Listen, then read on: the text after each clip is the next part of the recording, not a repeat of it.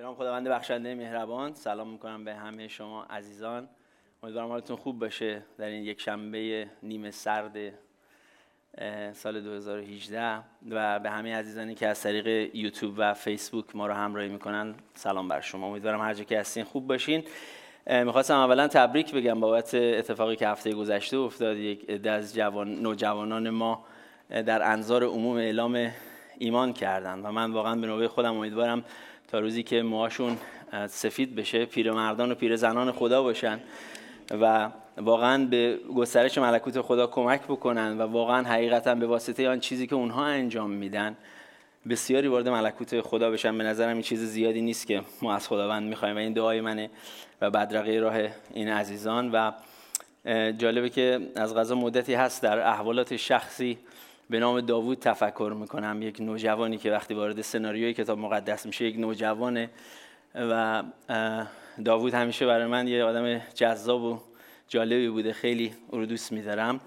در یک جایی خیلی باش ارتباط برقرار میکنم، مخصوصا در سختی‌هایی که تو زندگیش کشیده. ولی به این فکر میکردم که راجع به اون چیزی که او بود، اون چیزی که خداوند از طریق او کرد و اون گونه که تاریخ ما و تاریخ مسیحیت و ایمان ما به نوعی متأثر از وجود او بوده، در این چیزها تفکر میکردم و به نظرم اتفاقی نیست که کلام خدا از مسیح به عنوان پسر ابراهیم یاد نمیکنه، بلکه میگه عیسی پسر داوود.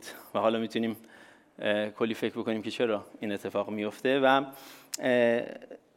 جسو گریخته اخیراً میشنوم که یعنی خیلی پیشتر از اینها میشنیدم که یک دردی در میان کلیساها هست. خداوند اجازه ده اخیراً با خیلی از آدم‌ها ایمانداران در سراسر دنیا ارتباط برقرار بکنم و خیلی واقعاً مایه مباهات آدم‌ها با رنج‌ها و دوران کودکی و خردسالی و همه گرفتاری‌های مختلفی که باش بزرگ شدن و بعد خداوند اونها رو نجات داده.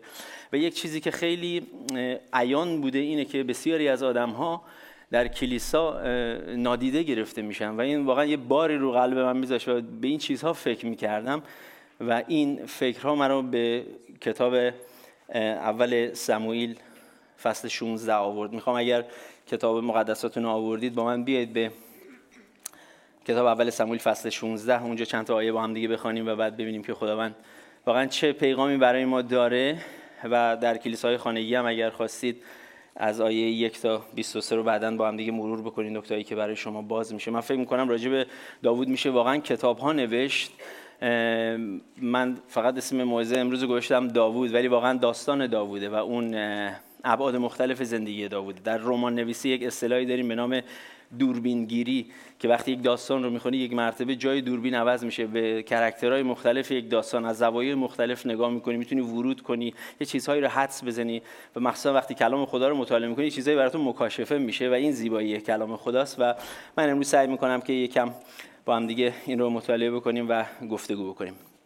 اول سموئیل فصل 16 میگه خداوند به سموئیل فرمود تا به کی برای شاول که من او را از سلطنت برکنار کردم ماتم میگیری؟ اکنون یک پیمانه روغن زیتون گرفته به بیت لحم به خانه شخصی به نام یسا برو، چون من یکی از پسران او را برای خود به پادشاهی برگزیدم. سموئیل پرسید چطور میتوانم بروم، زیرا اگر شاول آگاه شود مرا خواهد کشت. خداوند فرمود یک گوساله بگیر با خود ببر و بگو جهت اجرای قربانی برای خداوند میآیم. یسا را هم در مراسم قربانی دعوت کن، در آنجا به تو خواهم گفت که چه باید بکنی و تو همان کسی را که من نام میبرم برای پادشاهی مس کن. سموئیل طبق فرموده خداوند عمل کرد و بعد میره همه این چیزها رو میکنه و یسا رو دعوت میکنه به اون ضیافت. و آیه 6 میگه وقتی آنها آمدن چشم سموئیل بر الیاب افتاد، فکر کرد و با خود گفت این همان کسی است که خداوند برگزیده است. اما خداوند به سموئیل فرمود تو نباید در روی قد و چهره او قضاوت کنی، من او را انتخاب نکردم. من مانند انسان به کسی نگاه نمیکنم، انسان به ظاهر نگاه میکند اما من به دل. بعد یسا پسر خود ابی ناداب را نزد سموئیل آورد، اما سموئیل گفت او را هم خداوند انتخاب نکرده است. یسا پسر دیگر خود شمه را به حضور سموئیل فرستاد، او گفت این هم شخص برگزیده خداوند نیست.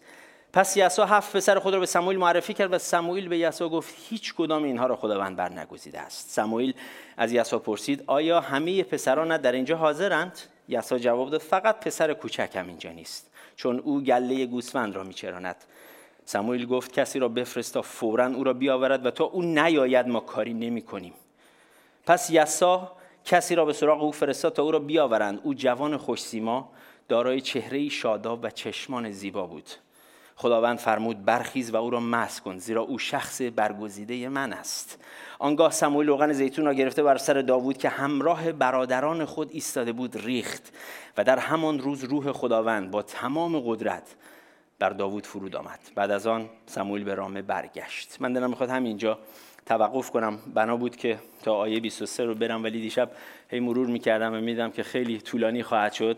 نمیخوام ماجرا از دستم در بره و میخوام که روی چند تا نکته اساسی با هم دیگه تمرکز بکنیم. داستان از این قراره که وقتی این داستان اتفاق میفته که سالها پیشتر از اون خداوند پادشاه اسرائیل بوده و بر مردم پادشاهی میکرده، اما مردم آن زمان مثل مردم این زمان خوشی میزنه زیر دلشون و انقلاب میکنن و میگن که ما یک پادشاه میخوایم، پادشاه زمینی که با چشمان خودمون اون رو ببینیم.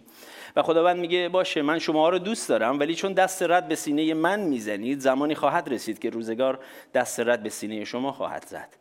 و بعد مردم شخصی به نام شاول رو به پادشاهی انتخاب میکنن که به قول فیلم مارمولک از وجناتش پیدا بود که او پادشاه است. یعنی هر کس او رو میدید میگفت این یک پادشاه اگر در اسرائیل باشه خود شاوله. همه چیزهای بیرونی گواهی میداد که این باید احتمالاً پادشاه باشه. و داستان میره جلوتر و مردم به خاطر نااطاعتی شاول این داستان شکست میخوره و کلام خدا میگه که واقعا خداوند متاسف شد از این داستان و سموئیل هم به گوشه نشسته و زانوی غم بغل گرفته و غمگین به گوشه افتاده و خداوند به اون میگه که سموئیل تا به کی قراره که ماتم بگیری؟ چند نفر از شما میدانید که وقتی که دامن میزنید به مسائل گذشته، به آن چیزی که در گذشته شما اتفاق افتاده، وقتی مشغول میشی به شخم زدن وقایع تلخ گذشته، یک عنصری از جنس غم شما رو میگیره، مثل گرد و غبار بر شما مینشینه و وقتی که شما رو میبنده، بعد از اون همه عواملی که از خداوند نیست فرصت پیدا میکنن که به سراغ شما بیان. یک چیزی مثل ترس، به خاطر اینکه وقتی خداوند به سموئیل میگه پاشو که با همدیگه بریم که ببینی که انتخاب من چیه، بیا حرکت کن، گذشته رو رها کن، بیا بریم به سمت آینده، سموئیل برمیگرده من چطور میتونم بیام؟ میترسه از این که مبادا شاول او رو بکشه و این عنصر ترس با او هست و قدم اول از آن دامن زدن و غمگین شدن به مسائل گذشته است که اتفاق میفته. بسیاری از ماها به خاطر آن چیزی که در گذشته ما اتفاق افتاده اعتماد خودمون رو نسبت به آینده از دست دادیم. یعنی یک شکست عشقی باعث شده که یک زن اعتمادش رو به مردان از دست بده، یک مرد دیگه اعتماد نکنه که بخواد با کسی ازدواج بکنه و هزاران تصمیم اشتباهی که از پس اون بی‌اعتمادی میاد. اما خداوند اینها رو میدانه و به سموئیل میگه تا به کی برای کسی قصه میخوری که پروندهش از نظر من بسته شده است، قضیه از نظر من منتفیه، بیا حرکت بکنیم، اینجا یک جا نشین نباش، افسرده نباش، من در آینده برنامه‌های بهتری دارم. و سموئیل حرکت میکنه و تصمیم میگیره که از خداوند اطاعت بکنه تا ببینی که خداوند در این وانفسا چه خواهد کرد. من تصور میکنم که ما میتوانستیم در طول تاریخ خیلی هوشمندانه تر از این عمل بکنیم اگر اجازه میدادیم که زندگی داشته باشیم که بر پایه اراده خدا و حضور خدا بنا شده باشه. و این مشکل تاریخی ما در واقع میشه گفت که اینه که ما دائما عنان و اختیار رهبری زندگی رو از خداوند میگیریم و راههای خودمون رو میریم. و این اتفاقی است که در این آیات داره میفته و کلام خدا میگه که اگر خانه را خدا بنا نکند، بنایانش زحمت بیفایده میکشن. آن چیزی که استراکچرش، فونداسیونش، خانواده، زندگی، شهر، همه چیز بر پایه حضور خدا نباشه، وقت تلف کردنه. همونجوری که سلیمان میگه در پی باد دویدنه. و میدونی ما دائما این اشتباه تاریخی رو تکرار میکنیم و به این حرکت الا کلنگوار انگاری عادت کردیم که هی اختیارات رو میدیم دست خدا، هی از خدا عقب میمانیم، هی از خدا جلو میزنیم، هی میگیریم، هی میدیم و ما رو این به یک نقطه بنبستی میرسانه که اسمش رو میگذاریم شکست. و بعد از هر شکست تقصیر رو به گردن همه عوامل بیرونی میندازیم الا اینکه نقش خودمان رو در اون شکست ببینیم. و اگر خوب بنگری به قول معروف میبینی که همه اینا از اونجایی شروع شده که خداوند رو بازی ندادی، خداوند رو به رسمیت نشناختی، هیچ رد و اثری از خداوند در زندگی ما نیست. ما دنبال عوامل شکست بسیاری جاها میگردیم، همه رو محکوم میکنیم، همه چیز مقصرن، اینه اونه، ولی ما نیستیم. ما هیچ سهمی نداریم، خداوند هیچ سهمی نداره و نمیبینیم که چگونه حضور خدا میتونه. و اینجا هی میگیم که من قسمت من این بوده، من طالع من نحس بود و همه این حرفا. حافظ میگه که از چشم خود بپرس که ما را که میکشد، جانا گناه طالع و جرم ستاره نیست. و کلام خدا اینجا میگه که دیدی که راههای تو و انتخابهای تو و تصمیمهای تو به بنبست رسیده و حالا بیا انتخابهای من رو ببین که من چه میکنم. و جالبه که مردم یک بار شاول رو که اول سموئیل فصل 10 میگه او یک سر و گردن از مردان دیگه بالاتر بود، او رو انتخاب کردن، به ظواهر توجه کردن و شکست خوردن. و حالا سموئیل که مرد خداست که صدای خدا رو میشنوه و او که تصمیم میگیره بره ببینه اراده خدا چیه، در قدم اول باز همچنان همون اشتباه تاریخی رو دوباره تکرار میکنه. و این به خاطر اینه که آدمیزاد اینقدر عقلش به چشمشه، اینقدر ما خداوند و اراده الهی رو در این باکس های حقیر انسانی میخوایم به زور بچپونیم، میخوایم براش یک معنی و مفهوم انسانی پیدا کنیم، یک تجسم و منطق انسانی رو براش تحمیل بکنیم، همیشه به شکست میرسیم. و میبینی که اولین قدم میگه این پسر یسا الیاب که چقدر اسمای سختی دوباره برای من هست گفتنش، این اون پادشاست. و خداوند میگه اینجوری نیست. ما همچنان برای کشف، مثل سموئیل، برای کشف اراده الهی به این ابزارهای سنجش ناقص انسانی بسنده میکنیم و دست به کار قضاوت میشیم. و اینه که هی دائم شکست میخوریم. و خداوند به سموئیل میگه که برای کشف اراده آسمانی چشمان جسمانی کارآمد نیست. برای کشف اراده آسمانی چشم دل، چشم بصیرت و اون چشمای آسمانی میخواد. من فکر میکنم که مشکل جهان بینی ما همینه که ما به جهان، به خانواده، به خدا، به خدمت، به همه چیز از دریچه این لنزهای غبار گرفته انسانی نگاه میکنیم، به خاطر اینکه ره به هیچ کجا نمیبریم یا به ناکجا آباد میبریم. و حالا سموئیل رفته در این ضیافت و میخواد که گزینه انتخابی خدا رو ببینه. و اینجا خیلی جالبه، چون خداوند از ناکارآمد بودن سیستم انتخابی و تصمیم گیری ما آگاهه و دلش به حال ما میسوزه، میخواد که به ما کمک کنه که اراده او رو کشف کنیم. بنابراین به ما یه راهکار میده. شاملو سالها پیش در یک شعری گفته بود که به نظر من بی‌نظیرترین شعریه که تو زندگیم شنیدم. میگه گاه آنچه ما را به حقیقت میرساند خود از آن آریست. یعنی گاهی مقصد رسیدن به حقیقت از مسیر ناحقیقت عبور میکنه. به بیان ساده تر، شما میتوانی بفهمی حقیقت چیست وقتی که بشناسی و بفهمی آن چیزهایی که حقیقت نیست. و یکی از راهکارهای خدا اینه که زبدر میزنه و از دور خارج میکنه گزینه هایی که اراده او نیستن و تو رو یک قدم نزدیکتر میکنه هی به آن چیزی که اراده او هست. وقتی که 7 گزینه جلوی چشمای سموئیل از بین میره، او نزدیکتر میشه، که چون خداوند به او گفته که پادشاهی که من انتخاب کردم در این خانواده است. بنابراین او با خودش میگه این گزینه ها که نبودن پس چی بود؟ پس یک چیزی حتما باید اینجا باشه. و این به نظر من خیلی زیباست.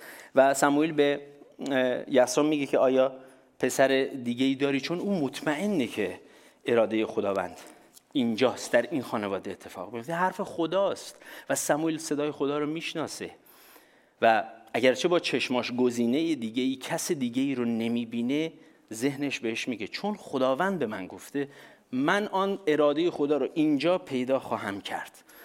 و به خاطر همین با اصرار و صبر میسته که ببینه کی اون گزینه خدا. و اگر شما باور داری که خدا هدایتت کرده، خدا به شما دستوری داده، خدا به شما راهکاری داده، اگر به شما گفته در سال آینده برای تو همسری دارم، اگر گفته از پس سالها نازایی به زودی به تو فرزندی خواهم داد، اگر گفته به این شهر مهاجرت کنی تو رو برکت خواهم داد، اگر گفته این بیزنس رو شروع کنی یا سرمایه گذاری کنی تو رو برکت خواهم داد، چون خداوند گفته خواهد کرد. و اگر چشمان تو آن چیزی که خداوند گفته رو هنوز نمیبینه، تو با ایمان و با اصرار ادامه میدی، چون خداوند گفته خداوند فراهم خواهد کرد.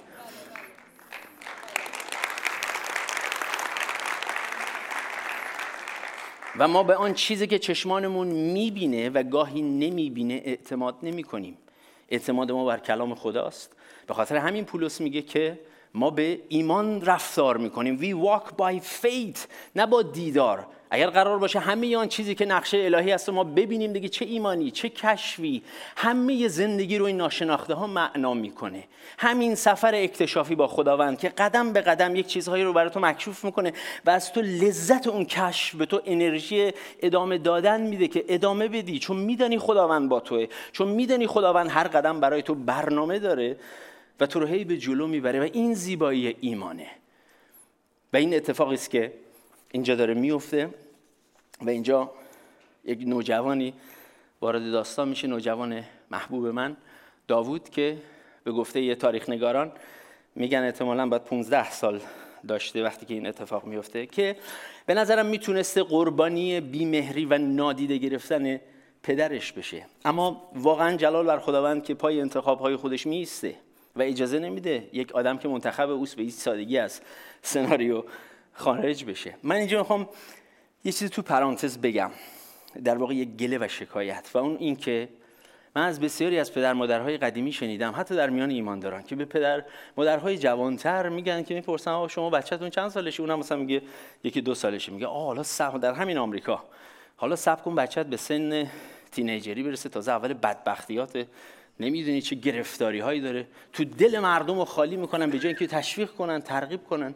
من چرا به عنوان یک پدر و مادر جوان باید بپذیرم این ترس رو از شما به عنوان بزرگتر، که باور کنم که تینیجرها منبع گرفتاری اند؟ با مجردی که بچه‌های من به تینیجری رسیدن من بدبخت خواهم شد. من اینو نمیپذیرم، من این لعنت رو هرگز نخواهم پذیرفت. چرا من اعلام نکنم که بچه‌های من به مجردی که 15 ساله شدن عین داوود روح خداوند بر اونها قرار خواهد گرفت و خداوند ایران و ایرانی از طریق اونها عوض خواهد کرد. به خاطر چی؟ بسیاری از در همین آمریکا بچه‌های ایماندار و غیر ایماندار مثل الماس دارن میدرخشن. ما چرا باید سهلنگاری ها و کمکاری های خودمون رو به گردن نامساعد بودن محیط آمریکا بندازیم؟ من از همین فرصت استفاده میکنم و در قوت نام عیسی برای همه اینایی که هفته گذشته تعمید گرفتن دعا میکنم که یک وزنهایی رو در ملکوت خدا تکان بدن که همه شما حیرت بکنید از این که خداوند میتونه از طریق یک نوجوان کارهایی بکنه در ملکوتش که همه شگفت زده بشن. و این زیبایی کار خدا و خدای عجیبه. آمین، هللویا.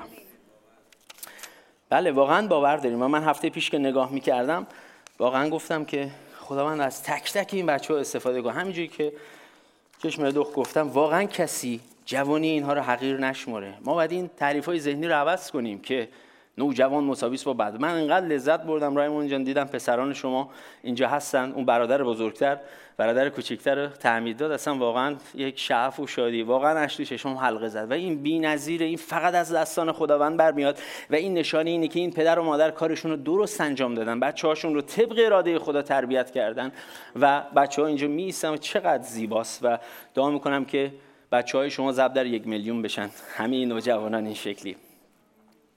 و حالا اینجا داوود یک پسر نوجوانه و برای من این خیلی نکته مهم و قابل تأمله. میدونی بسیاری از پسران بودن در زندگی و من شاید خودم جزو اون آدم‌ها بودم که در حسرت یک تایید، یک گوشه چشمی، یک نیم نگاهی از جانب پدر در حسرت همه زندگیشون رو به بتالت گذراندن و بسیاری از این آدم‌ها پیر شدن و از صحنه روزگار محو شدن. من با مردان بسیار سن بالایی صحبت کردم که هنوز در سن بالا دنبال اون یک تایید پدر 90 سالش میگرده و هنوز اون تایید رو نداره و زندگیش مملو از رنج و عذابه. آن یک تایید پدر باور کنید میچربه بر هزاران بوسه و نوازش مادرانه و این به نشانه فضیلت و برتری پدران بر مادران نیست، بلکه نشان میده نقش حیاتی یک پدر در زندگی یک پسر رو. و وقتی که پدران جای خودشان نمی ایستن، پسران مجبورن ناگزیر بچسبن به آغوش مادرجون و جامعه پر میشه از یک مش بچه ننه که در کارزارها و بزنگاه‌های زندگی که باید با استقامت بایستن صحنه رو خالی میکنن و شکست میخورن. پای تلفن روانشناسا بشینید، اصلا یک موضوع تحقیق شده علمی است. 95% مردان ایرانی یک مشت بچه ننه اند، برای اینکه گناهی هم ندارن، برای اینکه پدرانشان نقش درست در زندگی اونها ایفا نکردن. و این شاید یک تکلیفی باشه برای کلیسا که برای جوانان واقعا پدران باید پدری بکنن و از اونها مردان خدا بسازن. و البته من باور دارم که و اینو در زندگی خودم دیدم، اگر واقعا حقیقتا پدری خدا نبود تا این سالها، من سالها پیش واقعا نابود شده بودم، رفته بودم. اما واقعا حس میکنم که خدا قدم به قدم آن تجربیاتی که پدرم باید به من میداد و نداد رو خداوند برای من جبران کرد. و من دعوت میکنم از هر کسی که محرومیت کشیده از جانب پدرش و یا حتی مادرش، بیاد خداوند رو بپذیره و خداوند هم مادری میکنه برای تو و هم پدری، با مهر مادری تو رو محبت میکنه و با تو رو مثل یک مرد بار میاره که بتونی بایستی و فراموش کنی اون روزگار مامان جون بچه ننگی بازی رو. من خودم همه اینا رو داشتم. اینایی که میگم قضاوت بر هیچ چی نیست، از زندگی خودم صحبت میکنم. و شاید آمریکا بگم به نوعی برای من یه بوت کمپ بود که خداوند انقدر خیلی جا در موقعیت‌های مختلف میتونست از من آدم بهتری بسازه. من هرگز تجربیات گذشته زندگیمو عوض نخواهم کرد و مدیون پدری خداوند هستم. و اینجا داوود کسی است که در شرف اینه که قربانی یک امر مغرضانه از جانب پدرش بشه.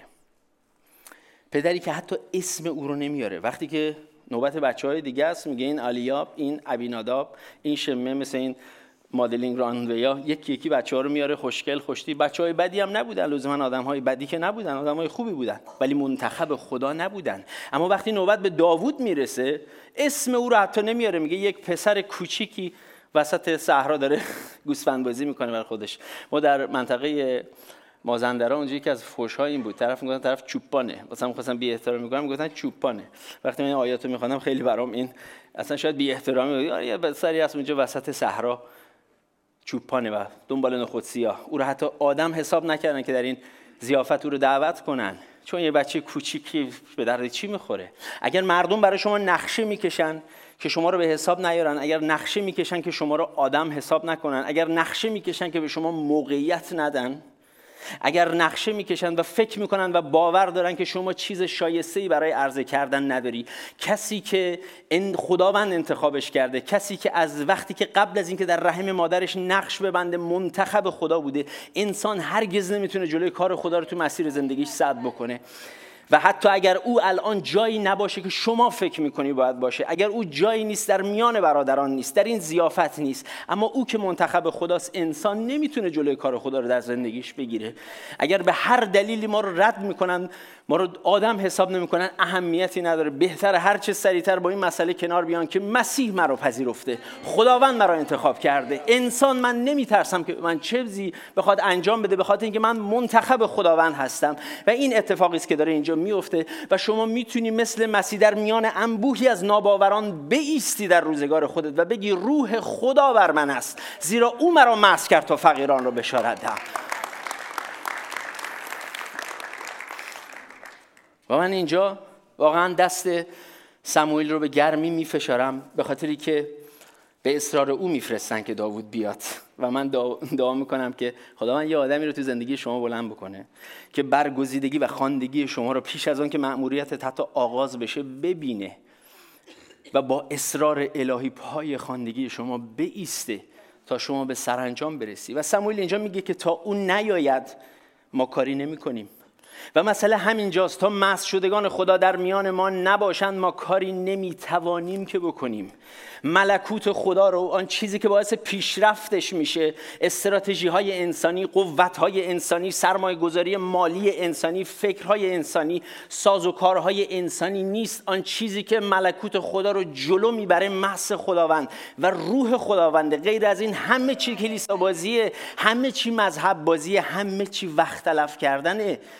و به خاطر همین مسیح میگه هیچ کاری نکنید، در اورشلیم بمانید و چون روح القدس بر شما آید قوت خواهید یافت برای پیشبرد کارهای ملکوت خدا، نه به قدرت نه به قوت بلکه به روح من.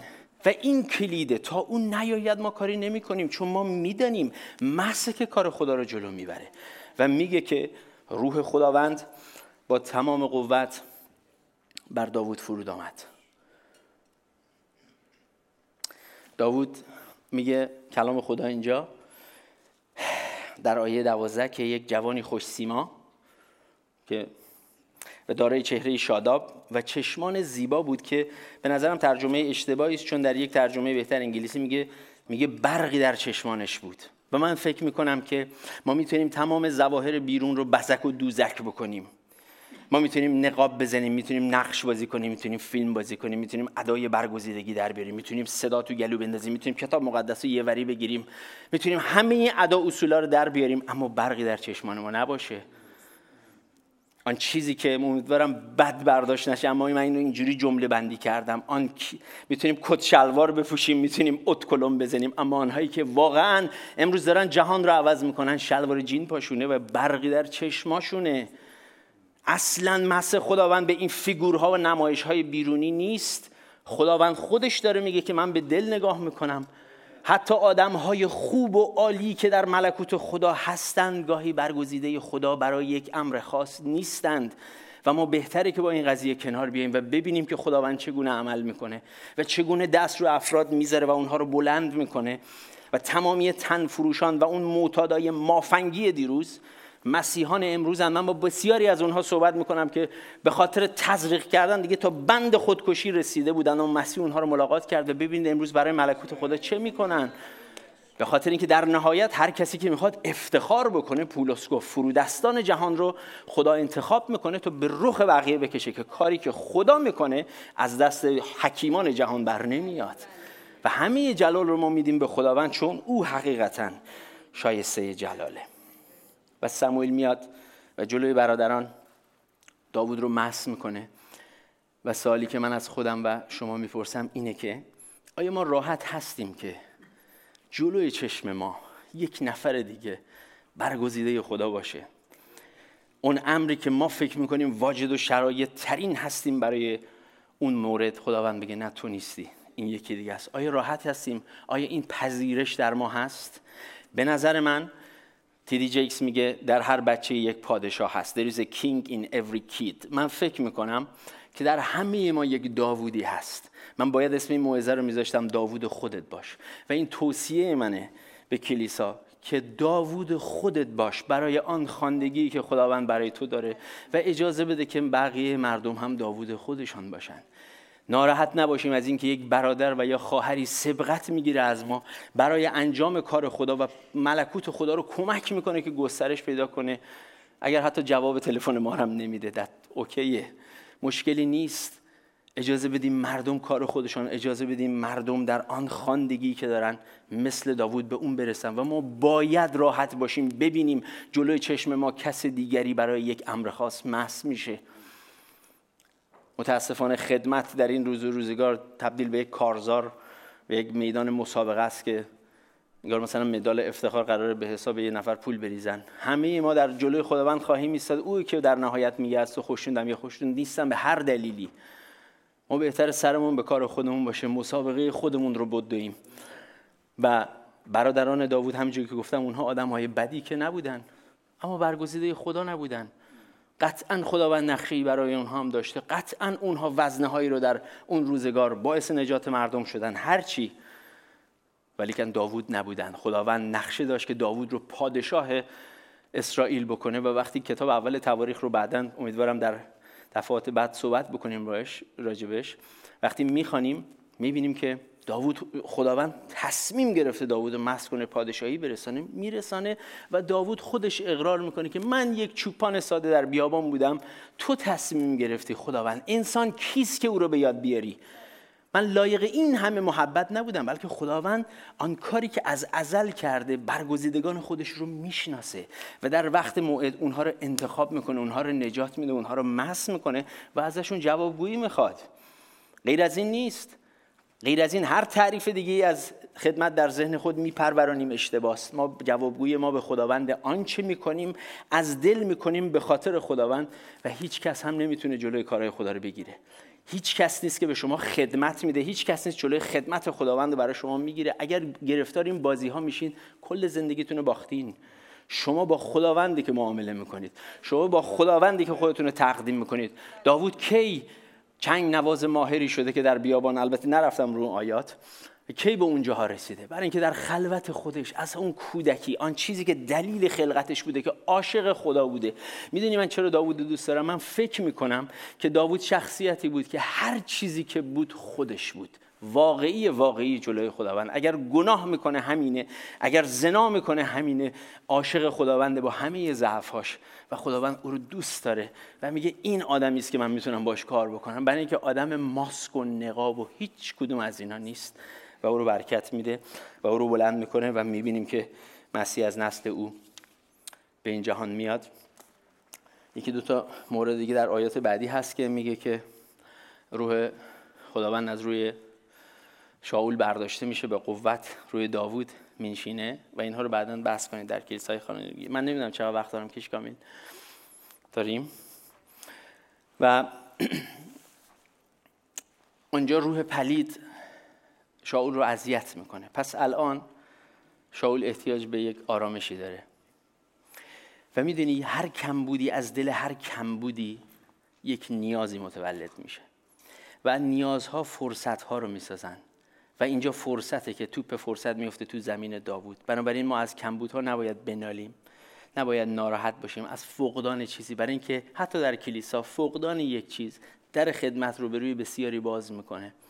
هر جا که کمبودی هست، هر جا که چیزی نیست، یک نیازی تولید میشه و به خاطر همین پای داوود که برای او که سرنوشتش بوده که پادشاه بشه، به دربار باز میشه که سازوکار پادشاهی رو ببینه، یاد بگیره و میبینی خداوند چقدر زیبا عمل میکنه، چقدر قشنگ مهره چینی میکنه. خداوند مغز متفکر، خداوند میدونه که داره چه میکنه و هرگز احتیاجی نداره که ما چیزی به او بیاموزیم. من میخوام همینجا تمام بکنم و خیلی نکته‌های دیگه دارم. باور کنید که واقعا میشه روی زندگی داوود کتاب نوشت، اما میخوام همه این چیزایی که صحبت کردیم و با هم دیگه دعا بکنیم و به حضور خداوند ببریم.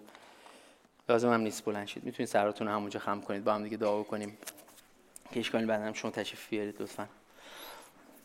خداوند واقعا برای وجودت ممنونیم و شکرگزاری میکنیم برای وجود پسرت که امروز اصلا این گفتمان شکل میگیره. خداوند میتونیم راجع به کارهای تو صحبت کنیم.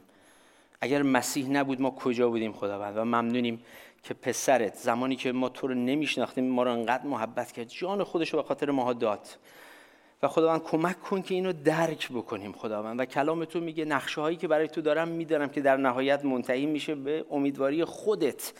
پدر دعا میکنم که به ما این درک رو بدی که خودمون رو با کسی مقایسه نکنیم، با کسی رقابت ناسالم نکنیم، رقابت نکنیم خداوند، بلکه جوابگویی ما به تو باشه خداوند. و اگر ما رو رد میکنن ما ایمان داریم هر کدوم ما رو تو خواندی برای یک امر خاص و محض اون کار رو به ما میدیم. دعا میکنم خدا ما خودمان باشیم، هر جا خواستیم کس دیگری باشیم، ادای چیز دیگری رو در بیاریم. پدر دعا میکنم به ما یادآوری کنی از طریق روح القدس که خودت باش، خودت باش خداوند. و دعا میکنم روزی که جلوی تو میایستیم از همه ما خوشنود باشی، در قوت نام عیسی.